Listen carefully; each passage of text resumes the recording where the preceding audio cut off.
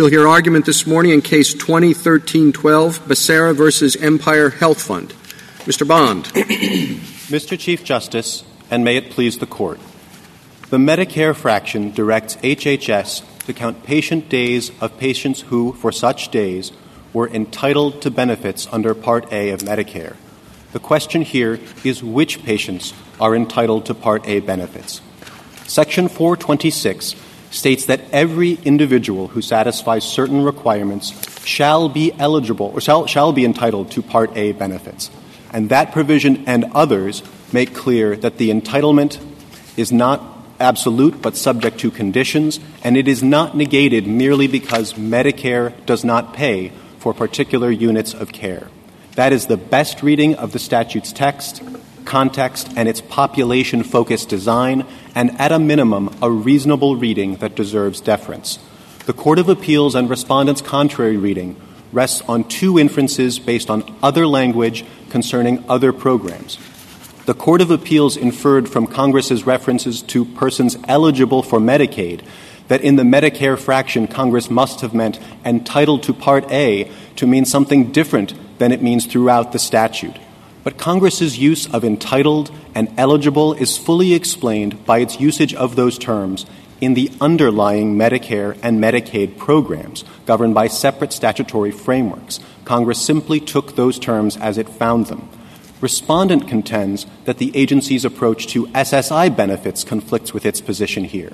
That is not correct, as the agency explained in the 2010 regulation and as the Sixth Circuit explained in Metro Hospital. But even if there were a conflict, the solution is not to skew the meaning of entitled to benefits under Part A. The Court should give that phrase the meaning that Congress did in the statute and reserve the SSI benefits issue for a future case.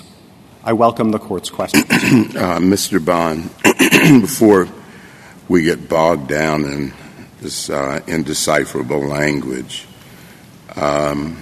what's the difference between entitled to and eligible for? So in the context of these programs... No. Just in ordinary meaning. So in ordinary language, I think entitled refers to having a right to something, but that something may itself be subject to conditions. It does not signify an absolute right. The District Court at Petition Appendix 42A pointed to dictionary definitions that go in both directions, and I think that's consistent with ordinary usage, as our season ticket holder example explains. Now, in ordinary usage, eligible more naturally means that someone qualifies for something, which is one of the definitions of entitled in the dictionaries the District Court identified. But whatever the ordinary meanings of those terms, I think it's clear how Congress used them in this particular setting with respect to entitled in Part A. You know who is entitled from Section 420. So how far can we go with that if there's no definition of entitled in the statute? Can we redefine it simply by looking at how it's used throughout the statute? So to be clear, our argument is not how it's used. We think there is what functions as a definition, both of who is entitled and what that entitlement means. Now, those provisions are at 426A and B, which answers the question who is entitled. It says every individual in these categories shall be entitled. And then it says in 426C1 and 1395D what that entitlement consists of. And it says that that entitlement is a right to have payment made for certain services, but subject to conditions set forth in the statute. So the statute is telling you that entitlement here does not mean an absolute right. And I think that's clarified further by Section 1395L, which refers in two places to a person who is entitled to benefits under Part A but has exhausted them, showing that exhaustion and entitlement can coexist, and further distinguishes that person from one who is not entitled to Part A benefits at all. But, Mr. Bond, you are interpreting the word entitled to mean something different in the same sentence, different with respect to Medicare and SSI. So that's problem one. Then you're interpreting the word entitled actually to mean the same thing as eligible, Justice Thomas's question, even though they are different words and should therefore convey different meanings. So that's problem two. And then the phrase "for such days," as I analyze this, becomes surplusage. Then we look at the history of this, and for the first 20 years, you interpreted eligible for Medicaid to mean entitled, and the courts all said, well, you can't do that. Eligible is something different from entitled, so you correct that by saying, oh, we can't interpret eligible to mean entitled, so we're going to interpret entitled to mean eligible in the Medicare fraction. Okay, so that's problem 4. And then in the administrative process, and I know you're just a lawyer, in the administrative process, HHS misdescribes the existing rule and the proposal, corrects it a week before the comment period closes, and finally changes the final rule from what it had been. So that's problem 5. We've whacked agency rules for much less than that. I know that's not the issue presented, but it is an atmospheric here. So there's just kind of a panoply of problems here, and that's more of a comment for you to figure out how to respond to. That's a lot of problems. Sure. If I may respond to those in turn, starting with the use of entitled in the Medicare fraction, referring both to entitled to SSI benefits and Part A benefits. Our interpretation of that term is consistent in that we read it to mean a person who is entitled by the statute that it's being referenced. Those statutes, as the Sixth Circuit and the 2010 regulation explained, use entitled differently. In the Medicare statute, a person who satisfies these criteria is entitled by operation of law, as the D.C. Circuit in Hall v. Sebelius explained. That's not how it works under SSI. The entitlement does not arise automatically. There must also be an application and a determination. I don't see why that matters, but keep going. Sure. Our point is that we are interpreting the phrase consistently, and that fits with both the nature of the benefits under those two programs and with how Congress is using the terms here. SSI is a cash benefit program, so to say that someone is entitled to that cash benefit more naturally signifies a person who is able to get that benefit.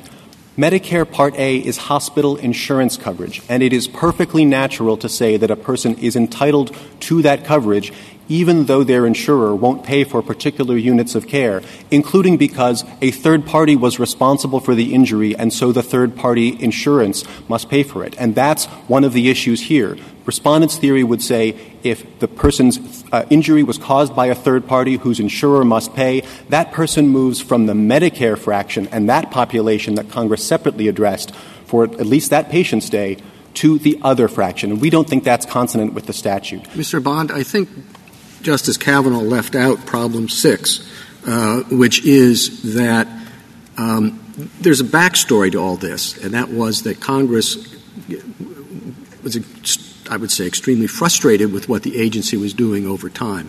Several times they tried to tighten the statutory language to push it, I would say, fairly in a direction contrary to what the agency wanted. So it strikes me as a situation where I think we ought to be particularly precise in interpreting the language Congress used without any gloss added by the agency. So if I can address that history in turn before returning to the rest of Justice Kavanaugh's question, I think the history is more complicated and nuanced than is sometimes described, and I'd like to walk through it in a bit of detail, but I think the through line is that the agency is not flouting Congress, but responding in good faith under the circumstances to actions by Congress and judicial decisions. I think the relevant history starts in 1983 in the statute that created the Prospective Payment Program. In that statute, Congress did tell HHS to adopt adjustments, including for low-income patients, but what it said was, as the Secretary deems appropriate. And the agency determined, after looking at the data, that it didn't think an adjustment was appropriate. That's reflected in a series of Federal Register rulemakings that are cited collectively at JA 39 to 40. So the agency made that initial determination. Now, at that point, you're right, Congress disagreed and said, no, you really must adopt a definition, and it gave the agency a very short deadline that the agency didn't meet. But when a court ordered the agency to meet another deadline, the agency complied. All of that was overtaken by the 1986 definition that Congress adopted. Now, the agency did interpret that for the first decade or so not to include patient days that were not paid for, i.e. covered by the Medicaid or Medicare programs. And Congress did not step in to correct that. But 4 courts of appeals did reject that interpretation in the context of the Medicaid fraction, and the agency responded by acquiescing to those courts' decisions, and it then carried over that interpretation to the Medicare context. Mr. Bond, in that history, what's helpful to the government? What's helpful is... I mean, I've heard a lot of detail, but the through line doesn't seem to be an effort to fully vindicate the terms of the statute. It seems like at each step of the way there's some foot dragging that's an issue. There may have been inefficiency or a misunderstanding of Congress's direction, but I think that's fundamentally different than the agency trying to flout the directive. No, fair enough. I don't mean to cast aspersions on intentions. Just the facts on the ground are mistakes and mistaking Congress's intention repeatedly. Is that a fair through line of this? I think there are several occasions of mistaking what Congress clarified was its intention.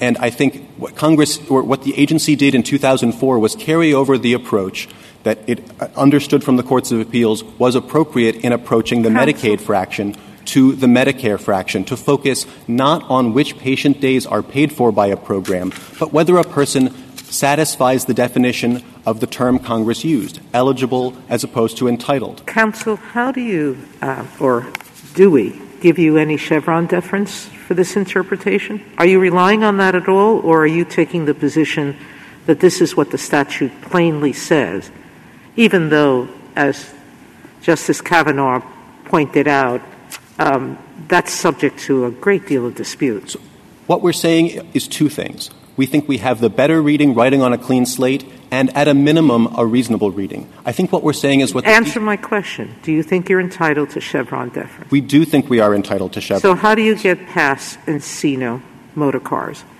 given the odd flip-flopping in the administrative process? First, misstated its existing policy in 2003. You correct the misstatement at the end of the rulemaking process in 2004.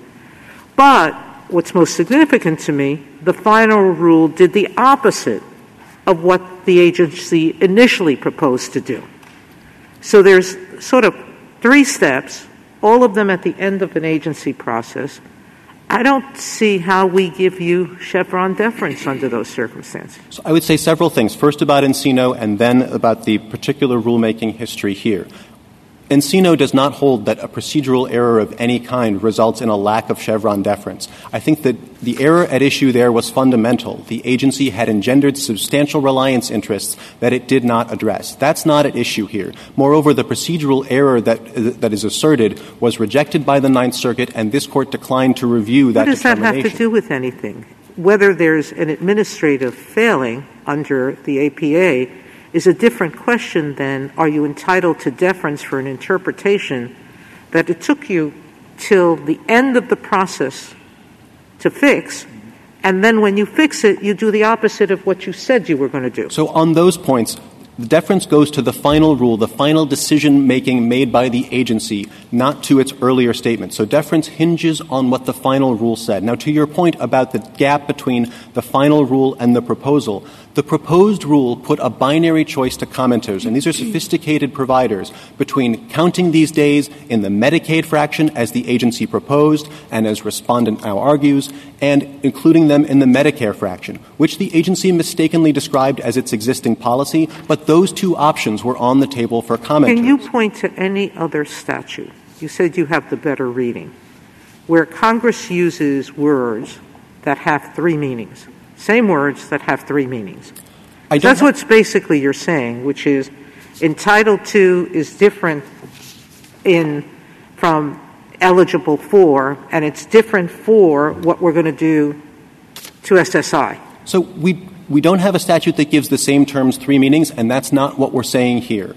We are saying that entitled and eligible have similar meanings in practice because the underlying statutes use those 2 different terms to refer to similar ideas. Is it fatal for your argument if they don't use similar terms throughout? No, it's not fatal to our argument. Meaning that the statutes don't use eligible or entitled consistently throughout? The Medicaid statute does consistently use entitled or eligible for Medicaid assistance to describe the category of individuals that are covered. But the Medicare statute doesn't.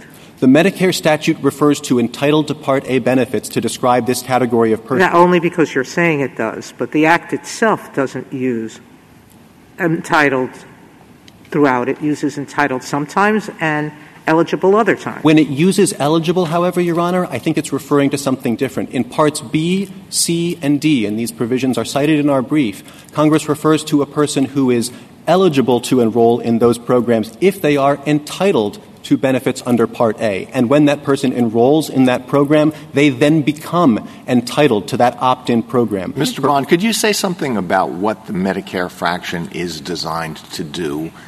Which of the two interpretations fits that best? I assume you will say yours. And if that is so, why? The Medicare fraction and combined with the Medicaid fraction are designed as proxies for the percentage of low-income patients a patient has, because Congress, as this Court has explained, thought that hospitals that serve a greater number of low-income patients will necessarily have higher costs. Well, I think everybody agrees with that, Mr. Bond. I have the same question as Justice Alito. I mean, each of your formulas excludes certain categories of people who would generally be thought to be low income. And the question is, how is it that your formula better reflects that purpose from Congress than the respondent's formula? So 2 points. The first is that Congress went about this in a bifurcated way, looking at two different populations. Now, if you take that premise, which I think is clear from the face of the statute, our approach is much more sensible because it divides those populations based on their status as a Medicare beneficiary. That's why it's in the numerator and the denominator of the Medicare fraction. Whereas on respondent's view, which population you're in turns on the happenstance of who ultimately paid for your care.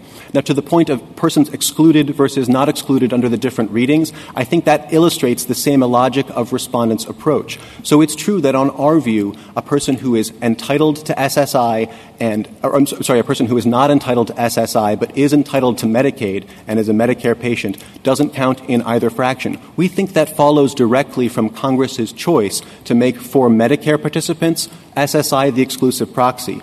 But respondent's reading doesn't add back that category of dual-eligible patients who don't qualify for SSI unless they happen not to have had Medicare pay for their care.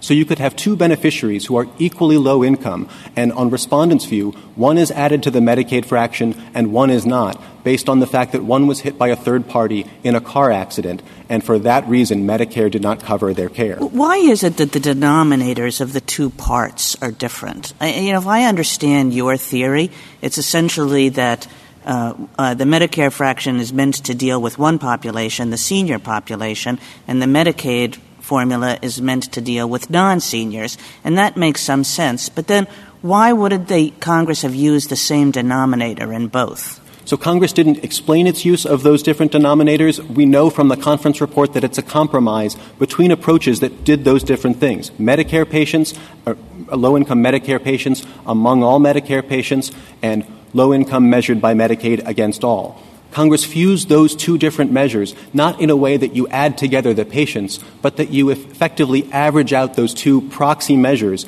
that examine different parts of the population. And Congress may have determined that both of these approaches have some value and some merit, and we should combine them. And the one adjustment that it made was taking Medicare patients out of the numerator of the Medicaid fraction to avoid double counting them. Mr. Bond, I have a question about the difference between SSI and Medicare Part A and the use of the word entitled. If I understand your argument, you said in response to Justice Kavanaugh that the distinction was that for Medicare, eligibility or entitlement arises directly by operation of law, whereas for SSI, it occurs after determination, correct? That's right.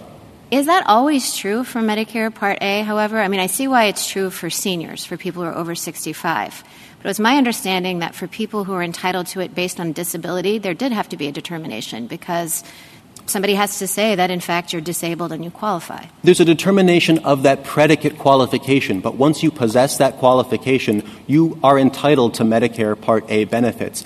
You must if in certain circumstances you must enroll to access those benefits, but you have a legal entitlement that, as the D.C. Circuit recognized, cannot even be disclaimed. There's a determination of that underlying disability. But why is that different? It doesn't arise magically by operation of law if someone is disabled and it's unclear whether the disability qualifies, just in the same way that it doesn't arise magically by operation of law that someone's entitled to SSI. Both depend on a predicate determination. I think the point is not that one is dependent exclusively on a predicate determination and the other is not, but that Congress specified which individuals fall into these categories. We understand entitled to SSI to mean those persons whom SSA has determined are entitled to SSI benefits, which requires the application and determination. If we are wrong about that and we're undercounting SSI, however, the correct answer is not to skew the meaning of entitled to benefits under Part A, which Congress has said encompasses everyone who satisfies this definition and is not the same as persons who still have benefits that are unexhausted. You should reserve the SSI issue for a case in which it is presented. That issue is being litigated in lower courts right now, including in a case in the District of Columbia. Well, if I think that you both have reasonable interpretations, what should we do with the Encino issue? Should we decide it? Do we have to decide it? Should it be So, with respect to the Encino issue, if you mean should we accord Chevron deference to the agency's view, I think you should, because the agency did not disrupt reliance interests. And if I can return to the rulemaking process, the agency put those two options in front of commenters. Commenters did weigh in on those issues. Commenters overwhelmingly favored the substance of the approach that the agency ultimately adopted. And so I don't think there's a procedural error of that kind. But wasn't it unclear what the commenters thought they were being asked to comment on? In other words, a commenter who said, I approve of the status quo, it was unclear whether that was the real status quo or the status quo as misdescribed by the agency? So by and large, the substance of their comments are not about what the agency was already doing. They refer to the agency's proposal as a change because that's how the agency had framed it. But their arguments went to the substance of the two proposals. Federation of American Hospitals, one of respondents' own amici, said that the agency lacked statutory authority to do what respondent is now urging. That would not turn on which approach the agency was already adopting. You had to really read all those comments in 2003. That's right. And that's quite a job. I mean, do I understand this correctly? And the chances I understand it correctly are near zero. Okay? Now just follow this and see if I understand it. There are two fractions. Call them fraction 1, fraction 2. Medicare and the Medicaid, okay? Or the Medicare and the Medicaid over Medicare and SSI over Medicare. Okay, fraction 1, fraction 2. And there are a few people who have Medicare. There's some people who have Medicare, but their benefits, Medicare won't pay. And it might not pay because, in fact, there's somebody else to pay. Or it might not pay because they used up all they had on Medicare. Okay, so they won't pay. Now, what do we do with those people? Do we put them in one? Or do we put them in the denominator of 2 somehow? Okay? That's the issue. And so let's call them people who've exhausted their benefits. So these people are exhausted, just like me after reading this case. Okay? We're exhausted. And now what do we do with the exhausted people? And the fact is, in 2003, not even the agency knew what they were doing with the people. They wrote down that we are put all these people, I think, in 1. But they hadn't. They'd actually put them in 2. Or maybe it's vice versa. But I think I got it right. So now they say, what should we do? They say, let's put them in 2. By now it's 2008. And after they read the comments, they say, no, we're going to put them in 2000. We're going to put them in 1. Now, if I'm right so far, the exhausted people are now in this rule over in 1. And that's where I am, exhausted. Okay? So, that's where they are. You know how many people understood this from 2003 on? 2. 2 commenters out of God knows how many actually understood it. So if I were in Congress and I had this issue in front of me, you know what I would say? Let the agency do what it wants as long as it's reasonable, because I have no idea. And so my question is, how are we expected, 9 people, when only 2 people in the United States in 2003 understood it in the way of comments, how are we supposed to decide who's right? I mean, if it were so obvious, it wouldn't have taken 17 years to get to this point? To pick up on that last point, the fact that Congress has not intervened in the 17 years since the final rulemaking, I think, tells you that Congress did not think the agency had strayed and did not disagree with the agency's approach. And it's not because Congress wasn't watching. As we note in the reply, Congress specifically intervened to approve the agency's Medicaid regulations relating to demonstration projects, and yet left its approach to this issue unaltered. Now, to the substance of your question, the exhausted patients belong in Fraction 1 because their exhaustion of certain items of care does not transform them into non-Medicare patients, and they can still get other Medicare Part A benefits, even if they've exhausted their inpatient care. But to the extent that the Court thinks that question is unclear, that's a quintessential question for the agency. Thank you, counsel. Justice Thomas, anything further?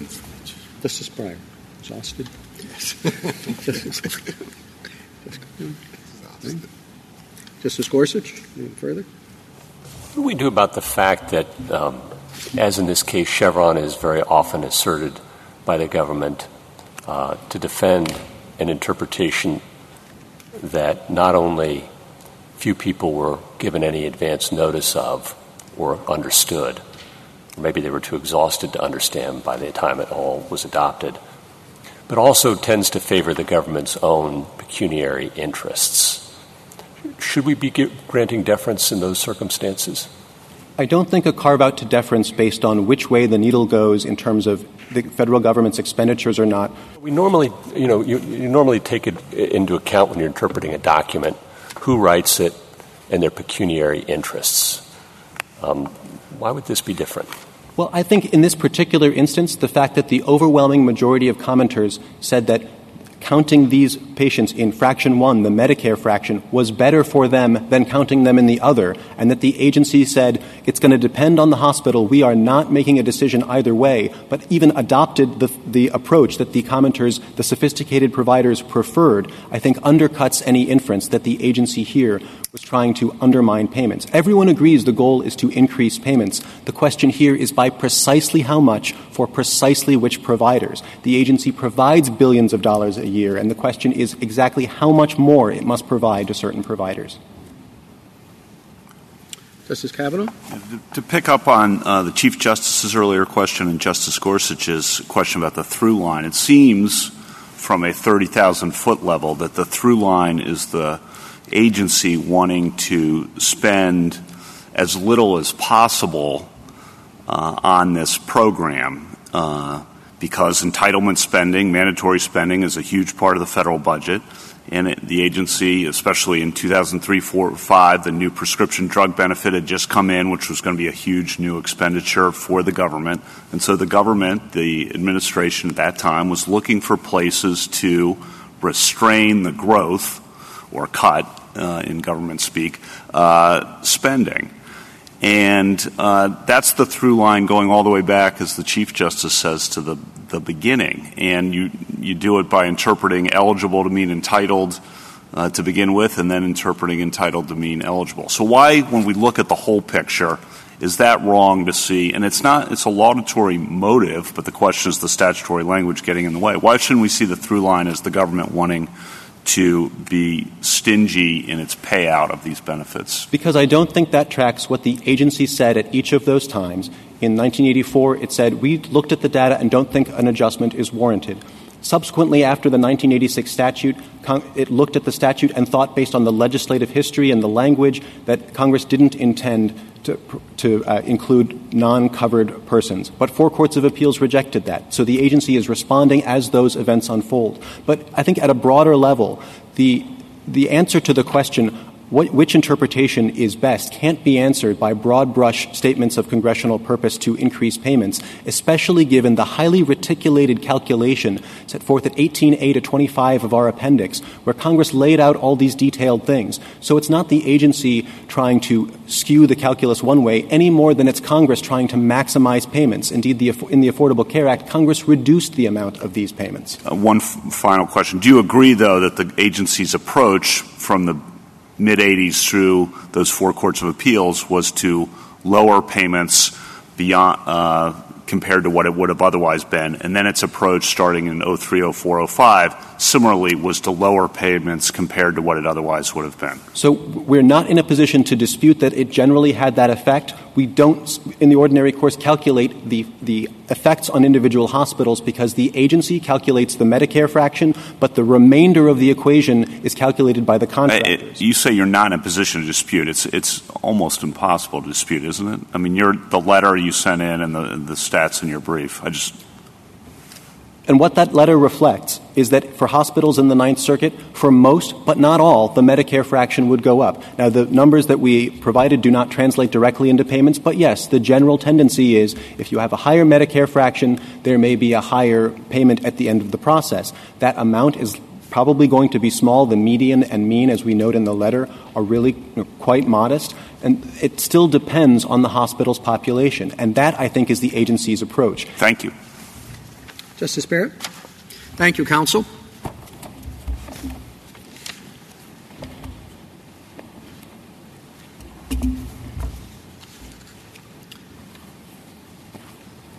Mr. Heddy?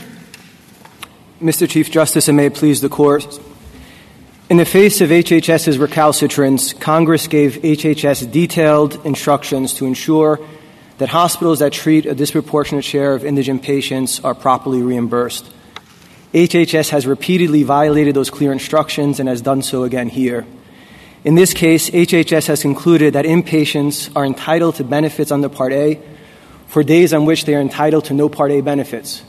No inpatient benefits because those benefits have been exhausted, and no other benefits because all other Part A benefits are incompatible with being a hospital inpatient. It requires discharge. That interpretation is impermissible. First, the agency's position violates the plain meaning of the statute. As Justice Kavanaugh pointed out, the agency reads the statutory terms entitled and eligible to mean the same thing. That is both inconsistent with the ordinary meaning of entitled and contrary to how the agency interprets entitled in the same sentence of the statute. The agency claims that the ordinary meaning of entitled doesn't matter because 426, according to the agency, controls and explains what Congress means by entitled to benefits under Part A. But that's wrong. 426 is not a definitional provision, and in any event, it addresses a different issue. Second, the agency's interpretation is unreasonable. HHS's rule provided almost no justification for its repudiation of an interpretation that it held for over 2 decades. Most fundamentally, despite interpreting a statute governing dish payments, it didn't even assess what impact its interpretation would have on dish payments. We now know, 15 years later, that the effect is to reduce the Medicare fraction over 80% of the time. Since the agency's own interpretation can only also reduce the Medicaid fraction, it can never increase it, this means that the agency has once again categorically excluded indigent patients in violation of Congress's clear instructions. Unless there are questions from this Court, I'll begin with the statute's plain language. Just one quick question. There are other provisions that hinge on whether or not someone is entitled to benefits under A. But if you limit it as you want, as you suggest, what do you do with those enrolling under C or D, or what do you do also with the conflict the government pointed out with 1395L that seemed to suggest that you can both exhaust and still be entitled to benefits? Your Honor, we think it's possible for statutes to ask different questions, and there is a distinction between asking whether a patient is generally entitled to Medicare benefits, are they a Medicare beneficiary generally, and we think those other statutes ask that question, but that's not the question the DISH statute asks. And the proof is that the DISH statute specifically qualifies entitled to benefits for such days. So the question of DISH statute... Well, but then you are suggesting that the interpretation of this provision would be out of kilter with other provisions in the Medicare statute, and you would be relying just on the parenthetical for such days. So as much as we can, say to the government, well, you're saying entitled means 2 different things, I mean, you have an equal or greater problem, which is that you are interpreting this phrase in a way that's very much not the way we would interpret this phrase in the rest of the Medicare statute. Your Honor, I think the key distinction is the 4 such days. And tellingly, that language does not appear in any of these other provisions that the Secretary cites, right? It doesn't say if you're entitled to Medicare 4 such days or for any particular days, then you can enroll in Part B. It says if you're generally entitled to benefits under Part A, full stop, if you're a Medicare beneficiary generally. And we agree, Your Honor, that these patients are still Medicare beneficiaries generally. As the Secretary points out, there are benefits they could access once they are discharged, not as hospital inpatients. They can't get skilled nursing benefits while they're an inpatient or home health benefits at a hospital. So they're still Medicare beneficiaries generally. But again, that's not the question that the DISH statute asks because it has language that's not found anywhere else. And but that language might mean what you think it means, or it might mean something entirely different. I mean, you say that the government's reading turns that language into a superfluity, but it's not. That language continues to perform a very important function, and a function that Congress might well have thought about when it was drafting this statute, which was, we have to deal with the people who turn 65 during their hospital stays. I mean, that's not an inconsiderable number of people. This is a gigantic program. People turn 65 every day. It would make complete sense for the drafters of the statute to say, we have to put in something about like prorating it for the people who turn 65 in the middle.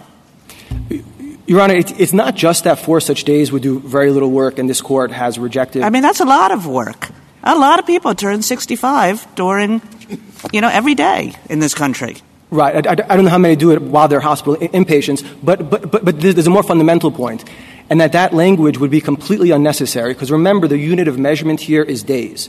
And so according to the Secretary, what 4 such days does is tell the HHS, you cannot treat a specific day as being entitled to benefits under Part A until the patient has met the bare minimum for Medicare eligibility requirements.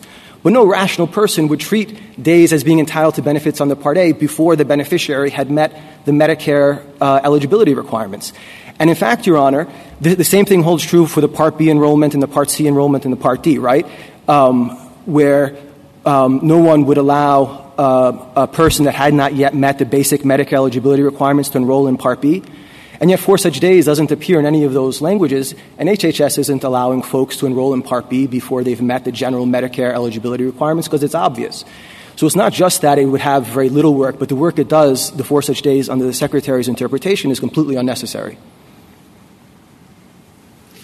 You will agree, won't you, that in the abstract and particular context that entitled to and eligible for can be used as synonyms?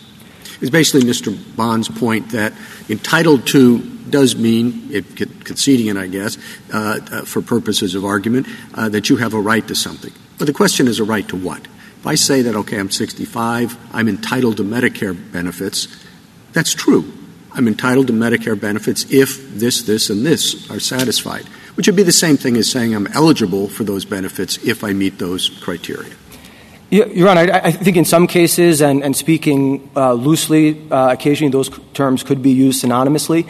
I think when they're juxtaposed as they are here, 2 different words in the same sentence, because it talks about folks that are entitled to benefits in the Part A and eligible for Medicaid, when those words are juxtaposed in the same sentence, then we have to actually look at what the distinction between those 2 words. We're not looking for the commonality because Congress chose 2 different words. Well, but the distinction is that the statutes are different and that the statutes use those 2 words differently. And the government essentially picked up the entitled to from the Medicare statute, where it consistently functions in the way the government suggests, and the Medicaid statute uses a different vocabulary. And the Medicare statute uses a vocabulary that, as the Chief Justice says, is very consistent with ordinary meaning. Ask any 65-year-old, are you entitled to Medicare? And the answer is going to be yes. And it's really not going to matter whether they've exhausted their 90 days of coverage. Your Honor, I think if you ask any ordinary person that has exhausted their Medicare benefits and that Medicare is not paying a penny for, and that if they're lucky, Medicaid maybe is picking up the tab, if you ask them, are you entitled to Medicare benefits for these days after you've exhausted, I think most folks would say, no, I'm entitled to no benefits. But that isn't what the statute says. The statute says entitled to benefits under Part A of Medicare. Mm-hmm. Let's try it out, ordinary language. Math class, high school, teacher has a list of special rewards. Part A says ice cream, but no more than 2 a week. So the kid's used to a week. Huh? Yeah, but he fits. He needs the reward. He deserves the reward. He's entitled. He's entitled to ice cream under Part A. He fits within it. But he's not eligible for ice cream now because he's already had his 2 for the week. So I read that and try and put it in my ordinary English ice cream high school mind, and there we are. And I have a ordinary meaning that seems to me closer by that much to what the government says than what you say. So suppose I believe that. Next question, Chevron. Okay. Gee, do you really apply Chevron where they're so mixed up that there are only 2 people in the United States when they put out the notice and comment and nobody understands what it means and they don't even know what their own program is? I'm stuck. All right. What do I do? So 2 quick points, Your Honor. On the ice cream example, I think if you ask that student that had used up his 2 ice cream cones on Wednesday and you ask him on Friday, are you entitled to ice cream today, for such day, for this Friday? You say, no, I used it up. But it doesn't say for this Friday. It says under Part A. And if you ask him, are you entitled to ice cream under reward announcement Part A, you say, well, yeah. I just don't get it now because I used them up. Well, I respectfully disagree, Your Honor. But to your Chevron question, I think there are actually 2 problems. The Chief Justice pointed out one of them, which is that the premises for Chevron deference simply the primary one, which is that there was an implicit delegation from Congress, which is what Meade and Epic said, simply does not exist here. Congress may have started off giving the agency broad discretion in the 1983 where it said, go make an adjustment. After the agency refused, as Mr. Chief Justice pointed out, the Congress got more and more prescriptive until it came up with a very detailed, unusually detailed provision that was meant to tie the agency's hands and force the agency to act. And so we think in this context, presuming that there was an implicit delegation of authority is unfounded, is belied by the record. And it turns out Congress had good reason to be wary of giving the agency discretion because even under those clear instructions, the agency repeatedly violated the clear instructions, as the amici for certain hospitals and health systems pointed out.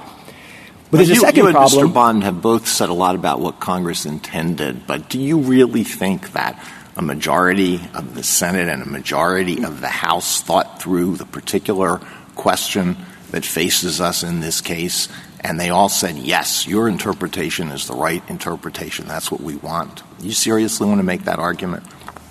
Your Honor, I mean, we think the language speaks for itself, and it's quite prescriptive. And Congress went out of its way in the statutory language. You can just focus there to define what universe of patients would be subject to that stricter entitled to SSI standard. And that universe of patients were hospital patients who, for such days, were entitled to benefits under Part A. Well, could you? I understand your argument, and there's a lot of force to it, but could you compare what a person has to do upon turning 65 in order to get Medicare Part A with what a person has to do in order to get Medicaid? In order to get SSI. Your Honor, so I think there's a fundamental point that I want to make on the SSI, that both in his briefing and an oral argument today, I think there could be a misimpression that the Secretary only excludes SSI-eligible folks who haven't applied for SSI. And that's the distinction. Well, you need to apply. On the contrary, though, HHS excludes large numbers of patients that have applied for SSI, been determined eligible for SSI, and simply did not receive their SSI benefits. Well, the point is, how many hurdles do you have to clear upon turning 65 in order to get Medicare Part A? And how many hurdles do you have to clear in order to get SSI? My impression is that you don't have to do very much to get Medicare Part A, and you have to do more to get SSI. Is that wrong? It's not complete, Your Honor. I think for 2 reasons. As Justice Barrett pointed out, there are categories of Medicare beneficiaries that need to apply if they're not based on age, if they're disabled, et cetera. Even for those who are 65, it's if they also get their Social Security retirement benefits, which requires an application. You have to ask, and you can determine when you ask for those Social Security. So the difference isn't that great between the two. But more fundamentally, Your Honor, again, going back to my point a moment ago, even if patients have applied and been determined eligible for SSI, the Secretary will still exclude them, even though they've applied and have met all the statutes simply because they don't receive the benefit. We cite in our briefs patients that refuse direct deposit or whose checks were returned as undeliverable. Those folks are excluded. Clearly, they applied for SSI. They're trying to send them their SSI checks. Can I keep going? Well, I was just going to conclude, Your Honor.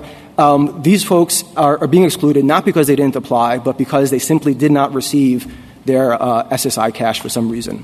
I want to go back to Justice Alito's question about Congress in the 1980s. And my understanding, correct me if I'm wrong, is that the two committees involved were House Ways and Means and Senate Finance, which were deeply involved in the particulars of these programs, two of the most expert staffs in the Congress then and now, and were deeply involved. And then secondly, correct me if I'm wrong, I mean, there's hospitals in most districts. Members of Congress, at least in my experience, are pretty attuned to payments to hospitals, but maybe you have a better understanding of this than I do. That's completely correct, Your Honor. I mean, I was focused on the statutory text, but if you look at the legislative history, it's remarkably robust. These terms were debated, they evolved, et cetera. And the agency's overall point is to focus on this concept that Congress meant these fractions to be hermetically sealed, that no indigent patient should move from one fraction to the other. And first, there's very little basis for that because even under the Secretary's interpretation, a patient could move from one to the other. The legislation evolved. At some points, the Senate was considering including Medicaid beneficiaries and vice versa. But more to the point, what's clear is that what's important in the legislative history isn't whether an indigent patient might move from one fraction to the other. It's that the indigent patient be counted in the first place. Under the Secretary's interpretation, Justice Kagan, to your question, the practical impact, instead of increasing reimbursement, instead of giving hospitals increased dish payments for treating clearly indigent patients that have exhausted their benefits, 80% of the time, the Secretary's interpretation decreases. Yeah, but the purpose here can't be thought to be, over and over you say in your brief, well, the purpose is satisfied if hospitals get more money. But that's not right. I mean, Congress put together a formula, and it was a formula for counting low-income patients. And the question is, who has the best reading of that formula? And I guess, going back to Justice Alito's question, it does strike me as this formula, there are good arguments on both sides about what this formula means. And similarly, if you look at the actual populations that are covered or not covered in these two formulas, it's just not clear which one is more reflective of a desire to subsidize hospitals with low-income patients. The question is, how and which low-income patients. So I guess this goes back to Justice Breyer's question. Assuming that to us or to me, it doesn't leap off the page what this formula means, what should we do about that? Yeah, Your Honor, I don't think you should accord a Chevron deference, and since it's not the best meaning of the statute, I think this Court should overturn it. Should say the better reading is giving words the ordinary meaning, distinguishing between entitled and eligible, rather equating entitled and entitled as it appears in the SSI and the Medicare fraction. And it's a good I didn't finish my answer to which Justice about the deference, that there's a kind of a second reason why deference isn't warranted, right? Not just the lack of implicit delegation under these circumstances, but the Encino point, which is that the final rule, there's a lot to be said about the proposed rule, but we don't even need to go there. If you just look at the final rule itself, there was almost no reasoning given for a change of 20 years of practice affecting many millions of dollars for indigent patients. That's almost exactly what happened in Encino, right? The agency engaged in notice and comment rulemaking in Encino, but it had a summary statement that it thought its policy was, a reasonable interpretation of the statute. And this Court said that's not good enough, particularly when you're repudiating prior practice, and that's exactly what went on here. One thing that seems to me attractive about the government's proposal is that the government has a sort of simple theory of the two formulas and how they're supposed to work together. In other words, that the two formulas are really meant to address two different populations. One is supposed to address the senior population, and the other is supposed to address the non-senior population. And the formulas were if that's true, that the dual-eligible patients are supposed to be reflected in the Medicare formula because they're seniors. And we're not supposed to be doing this in such a way that people are bopping back and forth between the two formulas in both a hard-to-administer way, but also a kind of like, why would that have happened way. So the government's theory of what these formulas were meant to do seems a lot more sort of simple and straightforward than yours does to me. Your Honor, I suppose one fundamental point, by Congress using the term for such days, again, in its wisdom, it kind of eschewed an idea of simple, right? Because, I mean, it specifically required an analysis, a day-by-day analysis, precisely what the Secretary said. Well, on your theory of what that means, it does, but not on the government's theory of what that means. So on the government's theory of what that means, it was just meant to kick out people who kick out the days that people were in hospitals before they were 65. Yeah, I think on the theory, it requires a day-by-day analysis. In one case, according to the government's theory, which, as I discussed, makes no sense because there's no reason to tell HHS don't treat people as entitled to benefits on the Part A before they've met the Medicare eligibility criteria.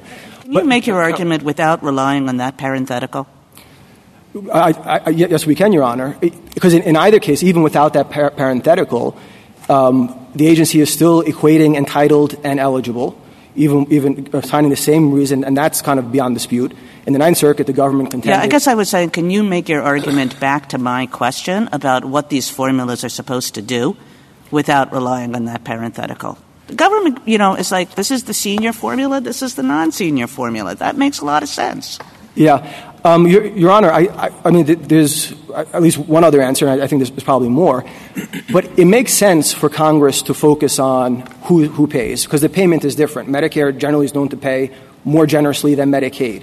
So it makes some sense for Congress to have said, if Medicare is paying for this patient and you're getting, generally reasonable payment, the more stringent entitled to SSI criteria apply. So you're actually entitled, not just eligible for SSI.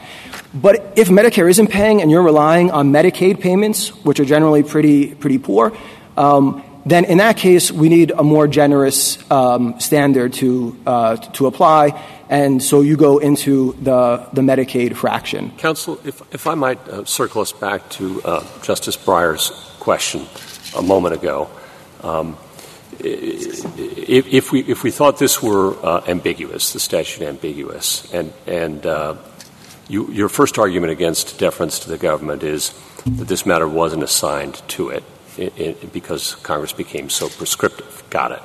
Your second argument, which you call your Encino argument, I think, I might think of it as a Chenery argument, if you want to put it in those terms, is the government is now relying on different sets of arguments than were in the rulemaking, and that should be taken into account before we grant it any kind of deference. I think the government's response to that one, though, was that the deference belongs to the substance, regardless of what procedure was used to adopt the rule. What do you say to that, number one? And number two, moving beyond those two arguments, you can think of it as Meade and Chenery or Meade and Encino. Do you have a third, or is that it? On the first question, Your Honor, it's and it's actually very similar. So there were problems in the procedure itself, and again, we're willing to put that aside. It's in our brief. I think it speaks for itself.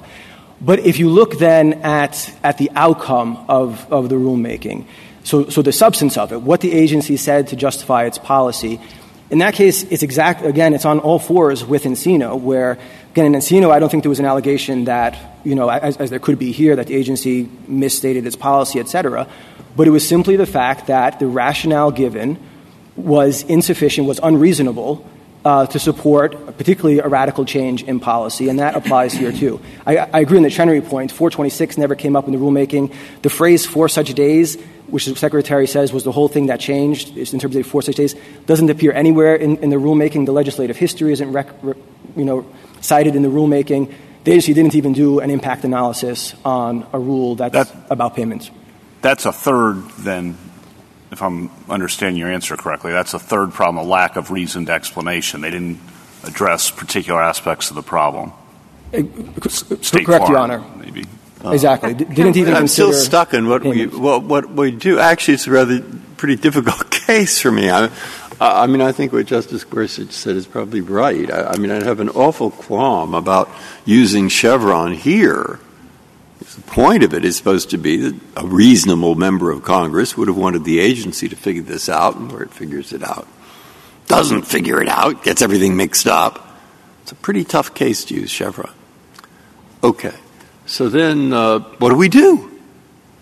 I mean, if the language slightly goes in their direction, and now we have Justice Kagan's argument, which is probably all created in 2020, 2021, to justify something that was done who knows why in 2008 or 2003, at that point I am actually baffled.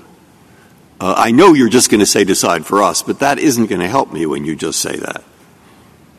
So, do you think of anything else to say?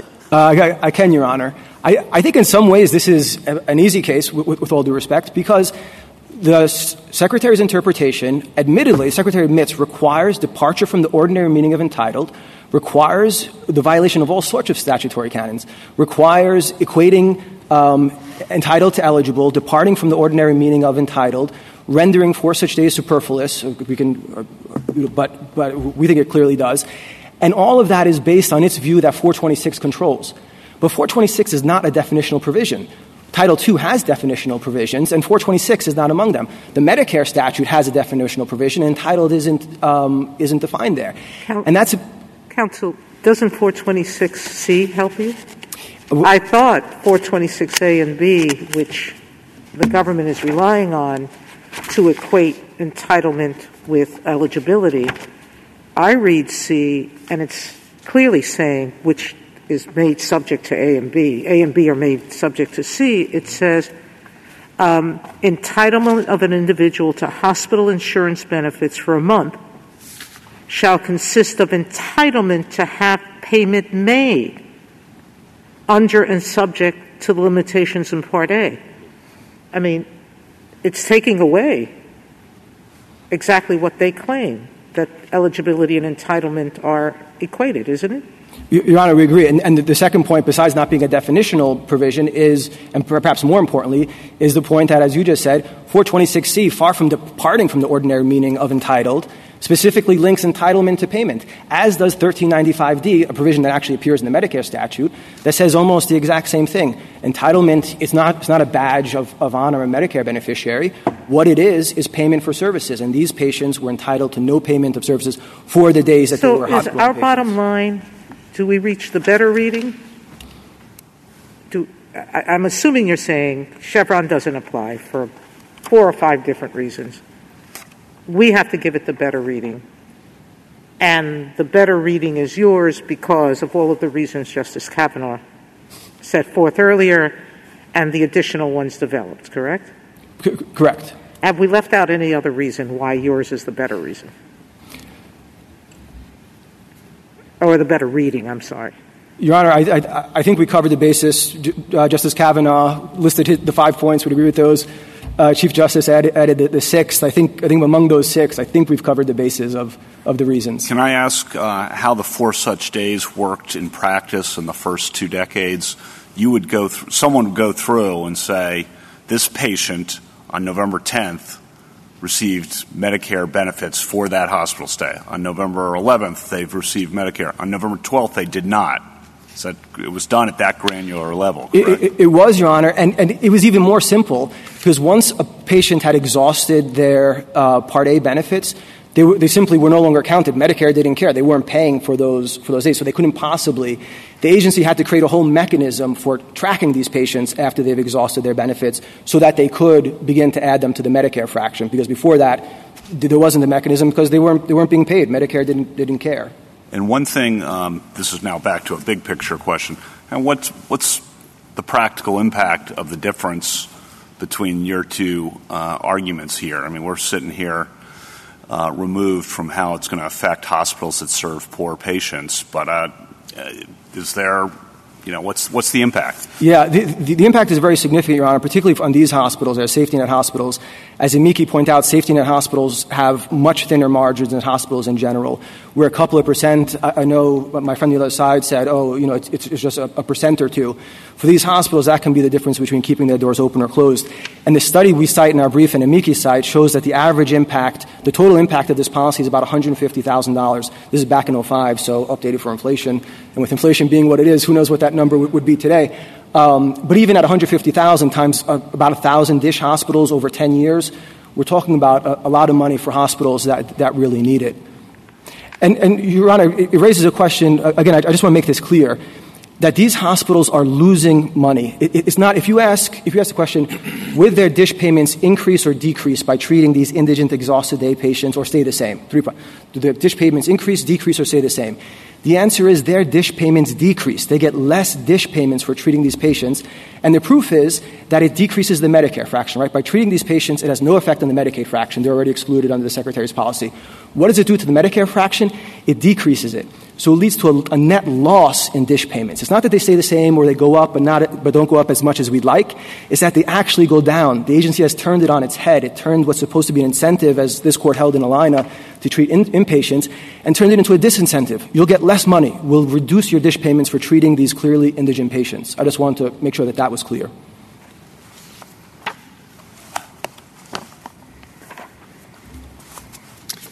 Justice Thomas, anything further? Just one question. Are inpatient services the only benefits under Part A? Because we've spent, I think so much of your argument is premised on that being the only benefit, and that benefit would be exhausted. It's the only benefit a patient can receive while an inpatient. There are other benefits that are categorically incompatible with being an inpatient. So upon discharge, if they met the other criteria, many of these patients aren't discharged, they die in the hospital, unfortunately. But if they were discharged and they met the other requirements for skilled nursing benefits, Part A would cover that. They might be able to get home health. But as the name suggests, all of those additional possible potential benefits at another time on different circumstances do not apply while the patient is an inpatient in the hospital, Your Honor. Well, I understand that, but if we're going to premise, our analysis on exhaustion, it doesn't seem as though the benefits under Part A are exhausted if those benefits are still available. Again, Your Honor, and because of what the way the dish statute is structured, right? It says, are you entitled to benefits for these days, for these hospital patient days, for such days? And that's clearly focused on while the patient is an inpatient. And while the patient is an inpatient, they are entitled to no Part A benefits. They might be upon discharge, again, at a different time, different circumstance, but at that moment, for those days, they are entitled to no benefits and receive no benefits under Part A. Well, but if you read entitled broadly, they're still entitled to the other benefits, whether or not they have applied for them. So technically, they're still entitled to some benefits. Your Honor, I agree, and I think that's the question, like the Part B enrollment and the Part C enrollment. That's the question those statutes are asking, and they don't include the proviso for such days. They're saying, are you generally a Medicare beneficiary, yes or no? In the DISH statute, unlike all those other provisions, it has a restrictive qualifier that takes a snapshot in time and says, right now, on this day, are you entitled to benefits under Part A? And the answer is no. Tomorrow, upon discharge, I might be. Today, I'm not. Yesterday, maybe I was. Thank you. Justice Breyer? Justice Alito?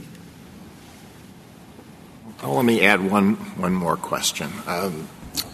Which interpretation best fits the design of what these provisions are supposed to do? And could you just explain why you think yours better fits the design in the simplest possible terms? Why does yours fit better? Your Honor, obviously the Secretary was for our policy before it was against it. So for 20 years, it held the same policy. Just the design. Why does yours better fit the design? I think, Your Honor, I mean, statutory language, but I think then if by design you mean like what the stated intent. I mean, what the purpose of the dish fraction, right? As a hospital's dish fraction goes up, its dish payment is supposed to go up. That's the way it's designed. The two work in tandem: higher dish percentage, higher payment. In this case, as I was explaining a moment ago, the Secretary turns that on its head, and by treating exhausted indigent patients, the more of those patients you treat, the lower your dish payment goes. It's not just that it stays the same or doesn't go up as much. It marches downwards. That is completely inconsistent with, I think, what this Court recognized was the purpose and the design. Are you saying anything more than the purpose is to give you money and your provision gives us, your interpretation gives you more money? Are you saying anything more than that? I am saying something more than that, Your Honor. I'm saying that the purpose, as this Court held in Alina, was to, and this Court used the word incentivize, to provide the resources and incentive to treat indigent patients. And by turning it on its head, it's not just more money, but if you start taking money away for treating indigent patients, which, as I was explaining, that's the phenomenon, over 80% of the time, you're actually losing money, that it turns the whole the whole dish payment into a penalty, and that's inconsistent with the design.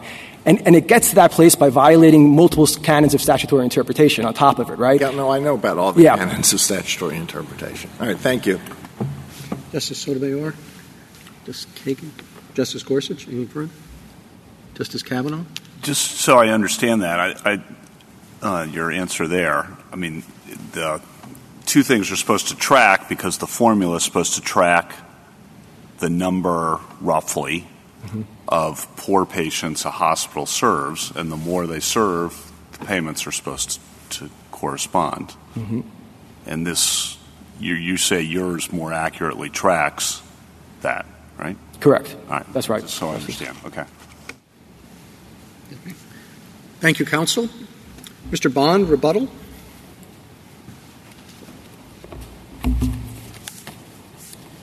Thank you, Mr. Chief Justice. 4 points. First, I understand Respondent to have confirmed that his reading requires making the Medicare fraction an island within the Medicare statute. And the basis for that, in their view, is the phrase "for such days," a reading of that phrase that 4 circuits rejected in the Medicaid fraction context. As I think the colloquy illustrated, our reading does not render that phrase superfluous because it tells you at what point in time do you measure a person's entitlement. But beyond that, that phrase can't change what entitled means or what it takes to be entitled, which the statute sets forth. And the phrase doesn't give you a reason to think that a person whose care Medicare doesn't pay for is any more low income than another. So it doesn't fit with the basic statutory design. And finally, it disregards the additional benefits that Justice Thomas pointed out are still available under Part A. Second, Respondent referred to the SSI benefit calculation and what codes are included. The agency specifically addressed this in the 2010 regulations cited in our reply at page 10. The key part is at JA 179 to 83 and on the codes at 181 to 83. The agency explained that it got the codes from the Social Security Administration to confirm that it had the right codes to track entitlement. The agency's view is not that unless the check lands in your mailbox, you're not entitled. It's rather, if you meet the criteria as determined by SSA, then you are entitled. But if we're wrong about that, the answer is not to skew the meaning of the provision that is in front of you. Neither court below addressed the SSI fraction. The district court concluded it lacked jurisdiction to do so, and that is pending in another case. So I would leave that to one side and decide the question that is in front of you. Third, on the question of the agency reasoning and the explanation that it provided, at a general level, I don't think the agency is required in a rulemaking to provide all of its legal arguments and rebut every possible legal challenge to get Chevron deference. That would read Chenery to require putting appellate briefs into preambles. But in any event, here, the agency has provided authoritative statements of its reasoning in a variety of places, not just the 2004 rule that's directly at issue.